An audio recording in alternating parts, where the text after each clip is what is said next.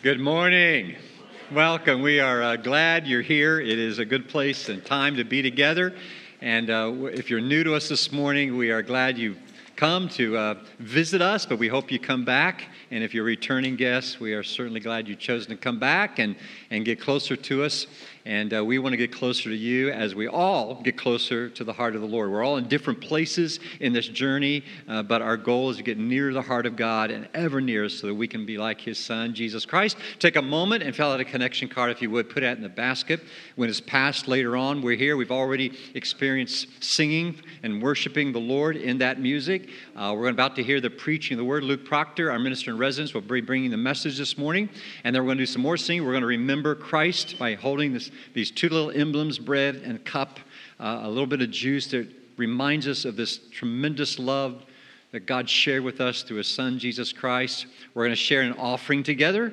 That's part of our worship. If you're new to us, we don't expect you to give, but we're not going to turn any of it away either. I'm learning more and more the value of an app. If you have, how many don't have PCC app yet? You need to get that. I mean, you can just look up people, addresses, phone numbers, haunt them, whatever you want to do, and you can give by your app. I've learned to do that, and I love doing that. And people think, well, you can't worship God on your app. No, but I pray about the church and about the people we support all the time. So it's a convenient way. Wherever I am, if I've forgotten my check or something, I've always got a way to give, and I want to make sure I don't miss the grace of giving as well as everything else. So a lot of good things that happen in just a brief hour together, all for the glory of God. And what happens is, the byproduct is we are made better when we put God first and praise Him. In the New Testament, the Hebrew writer says, do not keep from meeting together as some are in the habit of doing. So already in the first century, people were messing up and just staying faithful to the worship in the community of faith. And he says, when you come together, spur each other on to love and good works. So I hope that happens to you today, just by being here, that you're spurred on in your life, all of us together, to greater love and good works for the Lord. Let's pray.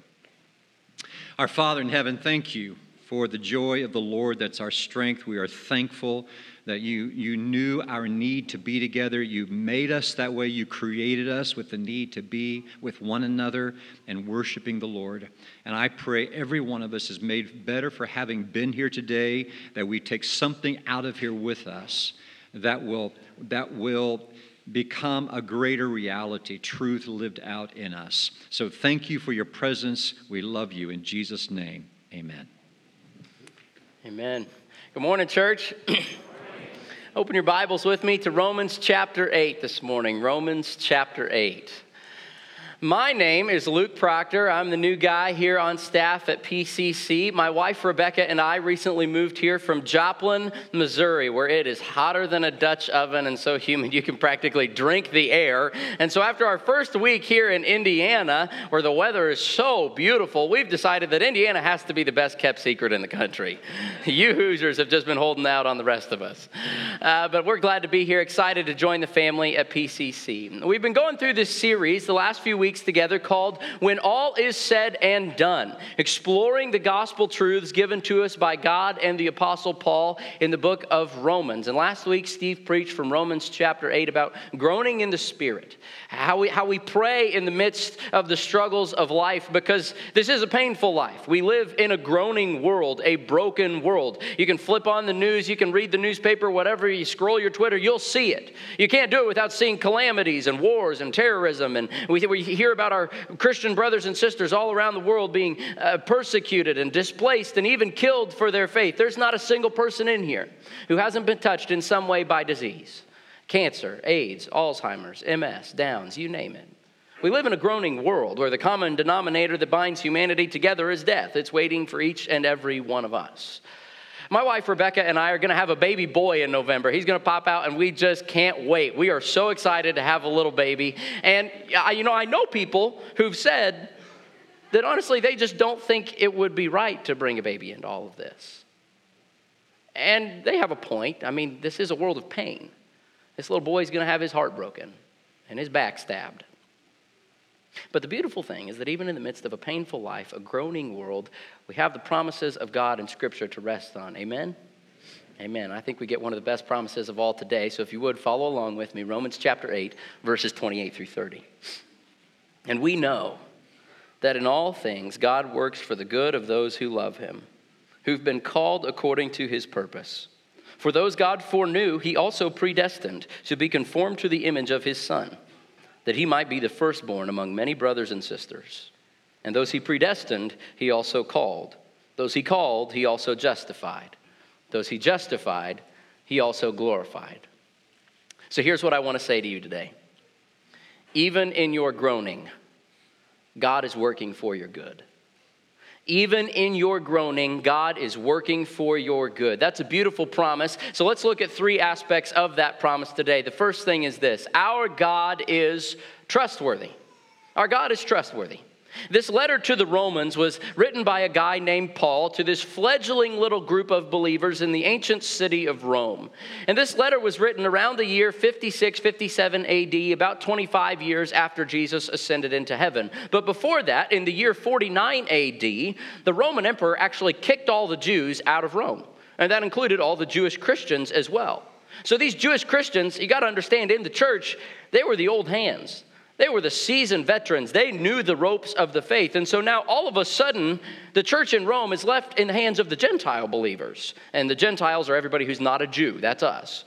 And a lot of these Gentile believers are probably fresh out of pagan idol worship. So eventually, they get their feet wet and the church in Rome is doing okay. But 5 years after the Jews were kicked out, in AD 54, still before this letter was written, the Jews, the new Roman emperor, lets all the Jews back into the city.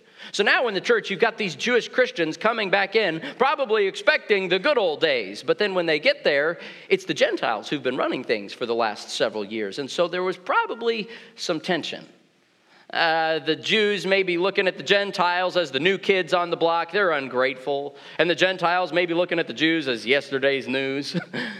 And it wouldn't be hard to imagine from the Jews' perspective how they'd be thinking, wait, God promised this to us.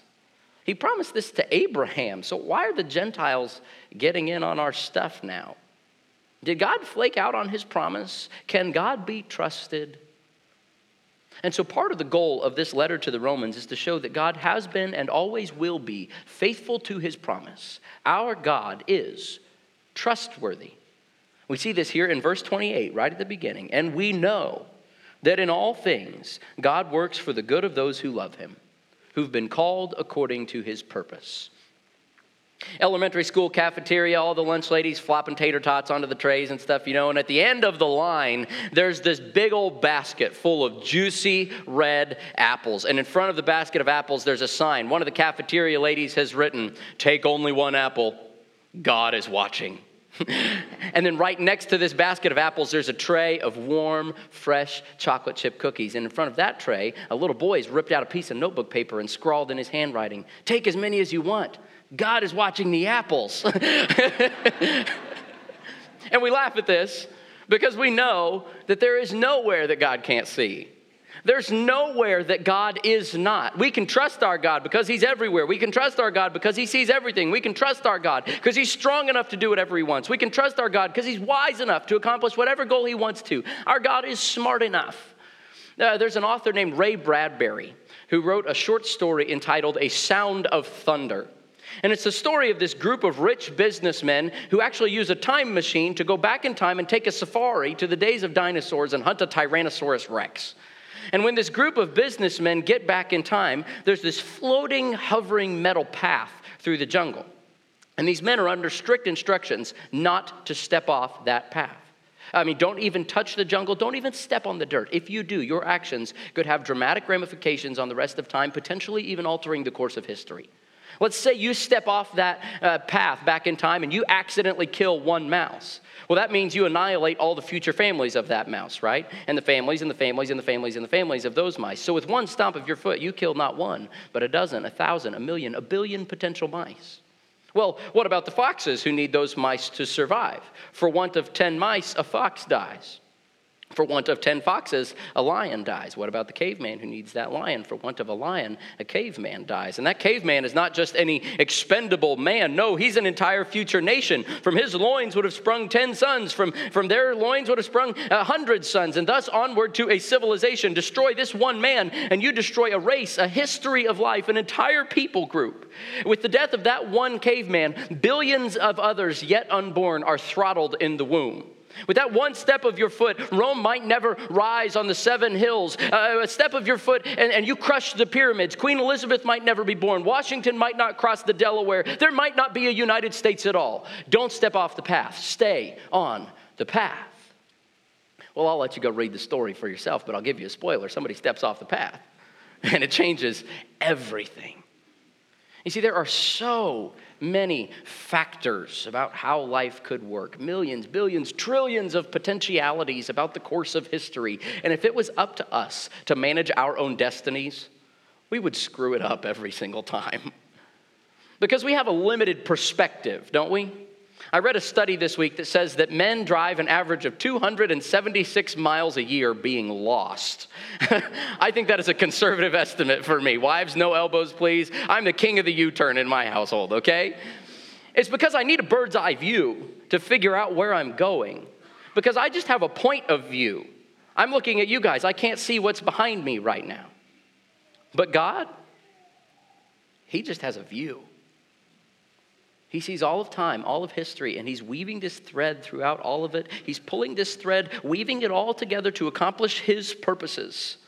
And this is not just the pie-in-the-sky kind of blind optimism that we have. No, Paul says in verse 28, we know this. This is not fate or karma or chance. You guys have seen that flopping plastic singing fish that's motion activated, right? The big mouth Billy Bass that sings when you walk by it. This is not singing fish theology. Don't worry, be happy. No. We don't just believe that things work together for good and that somehow mysteriously in the end everybody lives happily ever after. No, we believe in providence, sovereignty. This is God working together all things for the good of those who love Him. The universe is not run by a coin flip. It's run by a person, and that person is your Father who loves you. Our God has an eternal purpose that will not be stopped. Our God is trustworthy. Now that is a beautiful promise. But it's a promise in this verse that's easily misunderstood. So let's look at 3 misunderstandings about Romans 8:28 here. The first misunderstanding is this. This is not everything happens for a reason. Like if I'm driving down the road and my tire blows out, well, the Bible says all things work together for good. There must be a sale on tires. Well, maybe, but probably not. We don't believe that God causes every little thing. Much of the evil and the hardship in the world is our own fault. We live in a fallen world where nature runs amok, where sinful people live in every single house, where Satan is out to steal and kill and destroy. Now, God does love to work in the little things. He loves to create little God moments and use the little things for His good and His glory. But let's not assume that every little thing that happens is God's will. This is also not bad things won't happen. Notice that Paul implies that all things will happen to those who love God, not just good things, bad things too. So this verse does not mean, well, if you just love God enough, then your life will be easy. Jesus says, in this world you will have trouble, but take heart, I have overcome the world. So this is not everything happens for a reason. It's not bad things won't happen, and it's also not all things are good. Bad things are not good things. War is not a good thing. The death of a child is not a good thing. Cancer is not a good thing. Addiction is not a good thing. When Jesus' friend Lazarus died, Jesus went to the tomb and He wept. Because death is not how the world was supposed to work. Jesus hates death. He hates suffering. He hates sin. Our sin is always bad. And yet our God is so good that He can weave even the bad things for our ultimate good and our eternal good and His eternal purpose. God is working in every life event, good or bad, to accomplish His goal. He's got the whole world in His hands. I don't know if you know the story of Joseph from Genesis, but Joseph's brothers, they throw him in a pit and they sell him off to slavery. But at the end of the story, Joseph says, you meant it for evil, but God meant it for good. God's sovereignty is dependable. His character is unbending. His perspective is perfect. His wisdom is limitless. His will is good. His power is unstoppable. His purpose will succeed. And His goal is your good, so you can trust Him. He even turned the greatest evil ever done in the crucifixion of the Son of God into the greatest good ever done in the resurrection. Our God is trustworthy. The ultimate result of even the hard things is our good. So our God is trustworthy, and he's working for our good. So what is our good? Well, we like to decide what's good for us, don't we? Well, but that's not how this promise works. You see, this doesn't necessarily mean, well, I'm sorry you lost your job, but don't worry, a higher paying job is on the way. And this doesn't even mean, don't be upset about your significant other breaking up with you, because I'm sure that means there's a much better one who's coming your way shortly. No, that's our definition of good. And God's not promising to give us all good things according to our definition of good. Perfect health, or a well-paying job that we like, or a nice house, or a padded retirement account. God's goal for us is not primarily material. God's goal for us is primarily eternal and spiritual. He's not saying that our good times to hard times ratio is going to be higher than that of unbelievers. God's definition of good is much higher and greater than ours. So let's see what God says is good. Verse 29. For those God foreknew, he also predestined to be conformed to the image of his Son, that he might be the firstborn among many brothers and sisters. So our good is Christ-likeness. Our good is Christ-likeness. Now, God does love to bless his children, and he will provide for you. That's a promise. But material things are not God's ultimate goal. He may want to break you free from that good job to shake you out of your materialism. He may want to set you free from that relationship because it's an idol for you, and he's got a ministry for you that you can only accomplish as a single person. God's ultimate purpose for you is to conform you. Literally, the Greek says to morph you into Christ's image. You will be changed to be like Christ, your older brother. So what's all this about Christ being the firstborn and us being his little brothers and sisters who are supposed to be like him? Well, Christ as the firstborn means that Jesus is the preeminent one of all creation. Colossians chapter 1, verse 15 says, the Son is the image of the invisible God, the firstborn over all creation. In other words, he's the top dog. I always knew firstborns were the best. Can I get an amen, firstborns? All right. Jesus holds the highest position of honor in the family of God. He was the first one to be raised from the dead and enter into glory, and he paved the way for us to follow. Way back here in the beginning, God made the world. He made humans in his image to look like him. But Adam and Eve pretty quickly screwed that up, and so has every person since then. So we just read, though, that Jesus is the image of God. So Jesus came down in our likeness, took on flesh, so that we might be made back into his likeness, the image of God restored in us. You guys know that thing about how when people are married for a long time, they start to look like each other? You should pray for my wife about that, by the way. But that's kind of what God wants for us. The longer we're with Jesus, the more we're supposed to look like Jesus. We've already discovered in Romans that we've been adopted into the family of God, but we're not only adopted, we're supposed to start bearing the family resemblance too. Paul writes in Philippians chapter 1, verse 6, that he who began a good work in you will carry it on to completion until the day of Christ Jesus. Nothing will touch you that cannot be used by your loving and powerful Father to make you like Jesus if you let him. He can use that financial struggle to teach you to trust him. He can use that troublesome child in your life to teach you to obey your father. He can use that rocky season in your marriage to teach you to pray. God's goal is to make us, through the things of life, as noble, as loving, as true, as wise, as kind, as strong, as good, as joyful as Jesus is. That is our ultimate good. So our God is trustworthy. Our good is Christ-likeness. And the third thing is this, our glory. Our glory is secure. Our glory is secure. Look at verse 30. And those he predestined, he also called. Those he called, he also justified. Those he justified, he also glorified. We don't have to worry about God flaking out on us. He has a plan that he is unfolding to bring us to future glory. That was the plan from the beginning. He's known all along where things are headed. Now, there are some loaded words here in this verse 30. So let's take them one at a time. The first loaded word is predestined. In other words, the plan all along was for us to look like Jesus. And now there are a lot of Christians who hold to the doctrine of double predestination, meaning that God chooses ahead of time who will go to heaven and who will go to hell with no choice on the part of the individual. Now, that's not what Paul is referring to here, and it's our belief that that's not what the Bible teaches. We believe absolutely that God is sovereign, but that God's sovereignty and our free will responsibility work together in the salvation process. In other words, God predestines the boundaries, the plan, but not the man. It's like this. If my wife, Rebecca, invites you over for dinner at our house and says we are going to have barbecue chicken, she's predestining the plan. However, you are still allowed to say no to that invitation. She's not making you come.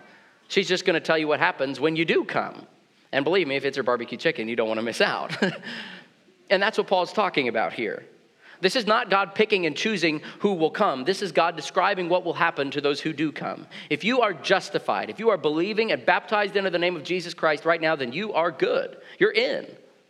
The goal here is not to come out of this text, though, with a pounding theological headache. We got to remember, Paul's goal is for us to walk out of this with a renewed sense of assurance.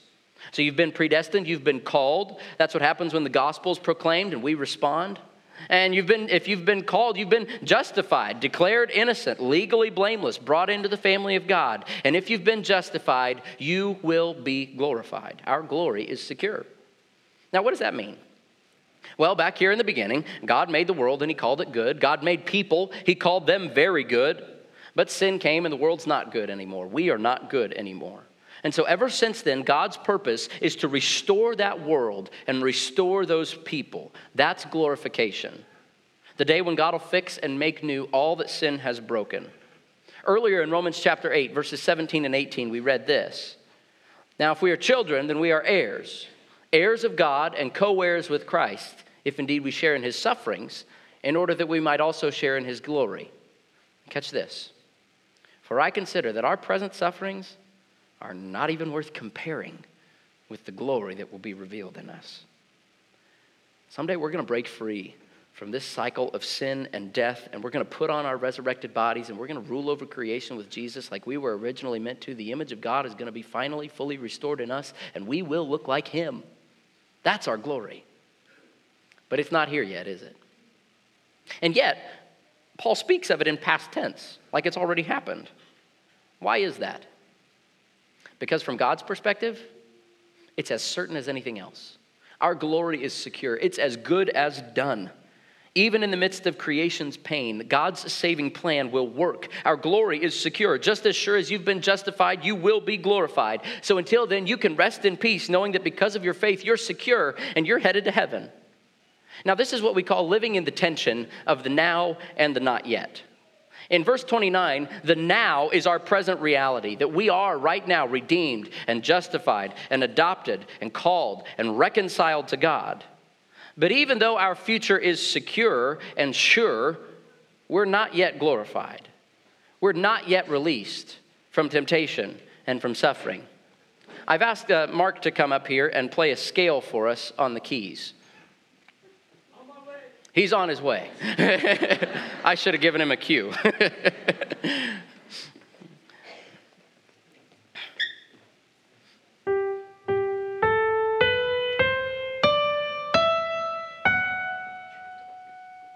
Oh, we're almost there. Can you feel it? Can you feel the tension? It's a little frustrating, isn't it? We're not quite there yet. And that's the tension that we're living in as Christians, knowing what's coming, but we're not there yet. And so we wait. We know right now that we are adopted and made new and that God is working everything for good. But we still struggle with sin.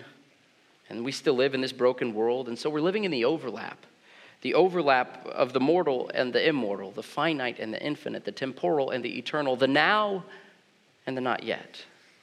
And in the meantime, we wait and we groan, we ache. We want God to make this right. When we look around us and we see this broken world with race riots and sexual violence and fatherless families and natural disasters and economic disparity and all kinds of other fallen features. We live in the tension of knowing that the good is coming, but we're not there yet. We're still living in the broken. If I told you that you could live your perfect day, whatever you wanted, and that all you had to do was endure 1 millisecond of discomfort at the beginning of that day, would you do it? Yeah, of course you would. And my perfect day would be something like this. I'd probably start out with a morning on the lake. Then for lunch, I'd have a good bacon cheeseburger and a milkshake. In the afternoon, I might go hiking in the mountains or something. Then for dinner, I'd have a big old juicy steak, medium well. And then here's something you got to know about me. I'm a St. Louis Cardinals fan because I'm a Christian. And so I'd end my perfect day by going with my wife to a Cardinals game and watching them whoop up on the Cubs. It would just be a blast. That's my perfect day right there. And if you told me that I could have all of that and all I had to do was endure 1 millisecond of discomfort at the beginning of that day, yeah, count me in. Well, church, we are living in that millisecond right now. Glory is on its way. And when all is said and done, we're going to be fine. Philip Yancey is an author who writes a story of some American prisoners of war in a World War II prison camp. They're captives of the Germans. And these Americans had actually built a makeshift radio there in the prison camp, unbeknownst to their Nazi captors. And one day, news came over that radio that the German high command had surrendered. The war was over. But actually, due to a communications breakdown, the German guards in the prison camp did not yet know this. It wasn't until 4 days later that the Americans woke up to find that the Germans had fled, leaving the gates unlocked. And in those 3 interim days, those American POWs still suffered. They were still mocked, still abused, but they were changed. They waved to the guards. They laughed at the German shepherd dogs. They told jokes over the meals. And in the midst of their captivity, they had joy. Why? Because they knew that their salvation was sure and soon. Freedom was on the way. And that's us, church. We're living in the tension of the now and the not yet, knowing that even though the world around us is broken and life still hurts, our glory is secure. So I want you to take home 2 things today. Something to know and something to say. First, something to know. Even in your groaning, God is working for your good. There's no character or circumstance or tragic event that enters your story that God cannot edit for his own good purposes. Even your sin and your past and your secrets and your failures, you are never too far gone. Bring your mess to God and he will make it something beautiful. God will keep his promise. Don't despair. Hold on to hope, even when it's hard to see outside your pain. And I don't know what your pain is. I don't know what your groaning is, but I know that each and every one of you has it. Maybe your pain is an estranged child, a new school you don't know who to fit in with. Maybe it's being wronged and mistreated at work, or that chronic illness that the doctors just can't figure out. Maybe your pain is those bills that keep piling up, or the fear of the test results, or the aching loneliness of an empty bed where your spouse used to lay, or the craziness and exhaustion of little children. Maybe you're looking ahead and you're not knowing where you're going to work, or who you're going to be with, or what you're going to do. And I want you to remember that even in your groaning, God is working for your good. He's there with you, and God's sovereign guidance is the undercurrent and directing force that protects you from anxiety and despair. God's grace is working all things together for the good of those who love him. So that's something to know, and now something to say. Replace everything happens for a reason with everything can be redeemed. You will each have opportunities to speak the truth to people in their moments of pain and tell them the truth about God. And I believe that people have wonderful intentions when they say that everything happens for a reason. But I do believe that's a potentially dangerous saying. Because saying that everything happens for a reason implies that God is the cause of evil in the world, which we know to be untrue. God is good in all that he is and all that he does. So instead of saying everything happens for a reason, let's say that everything can be redeemed. Let's say that anything can be used for good, that God can take our mess and he can weave it into something beautiful, that this happened maybe not because God willed it, but God can use it for his will. He can take your mess and make it part of your message. He can take your test and make it part of your testimony. So replace everything happens for a reason with everything can be redeemed. Even in your groaning, God is working for your good. Our God is trustworthy. Our good is Christ-likeness. And even in the now and the not yet, our glory is secure.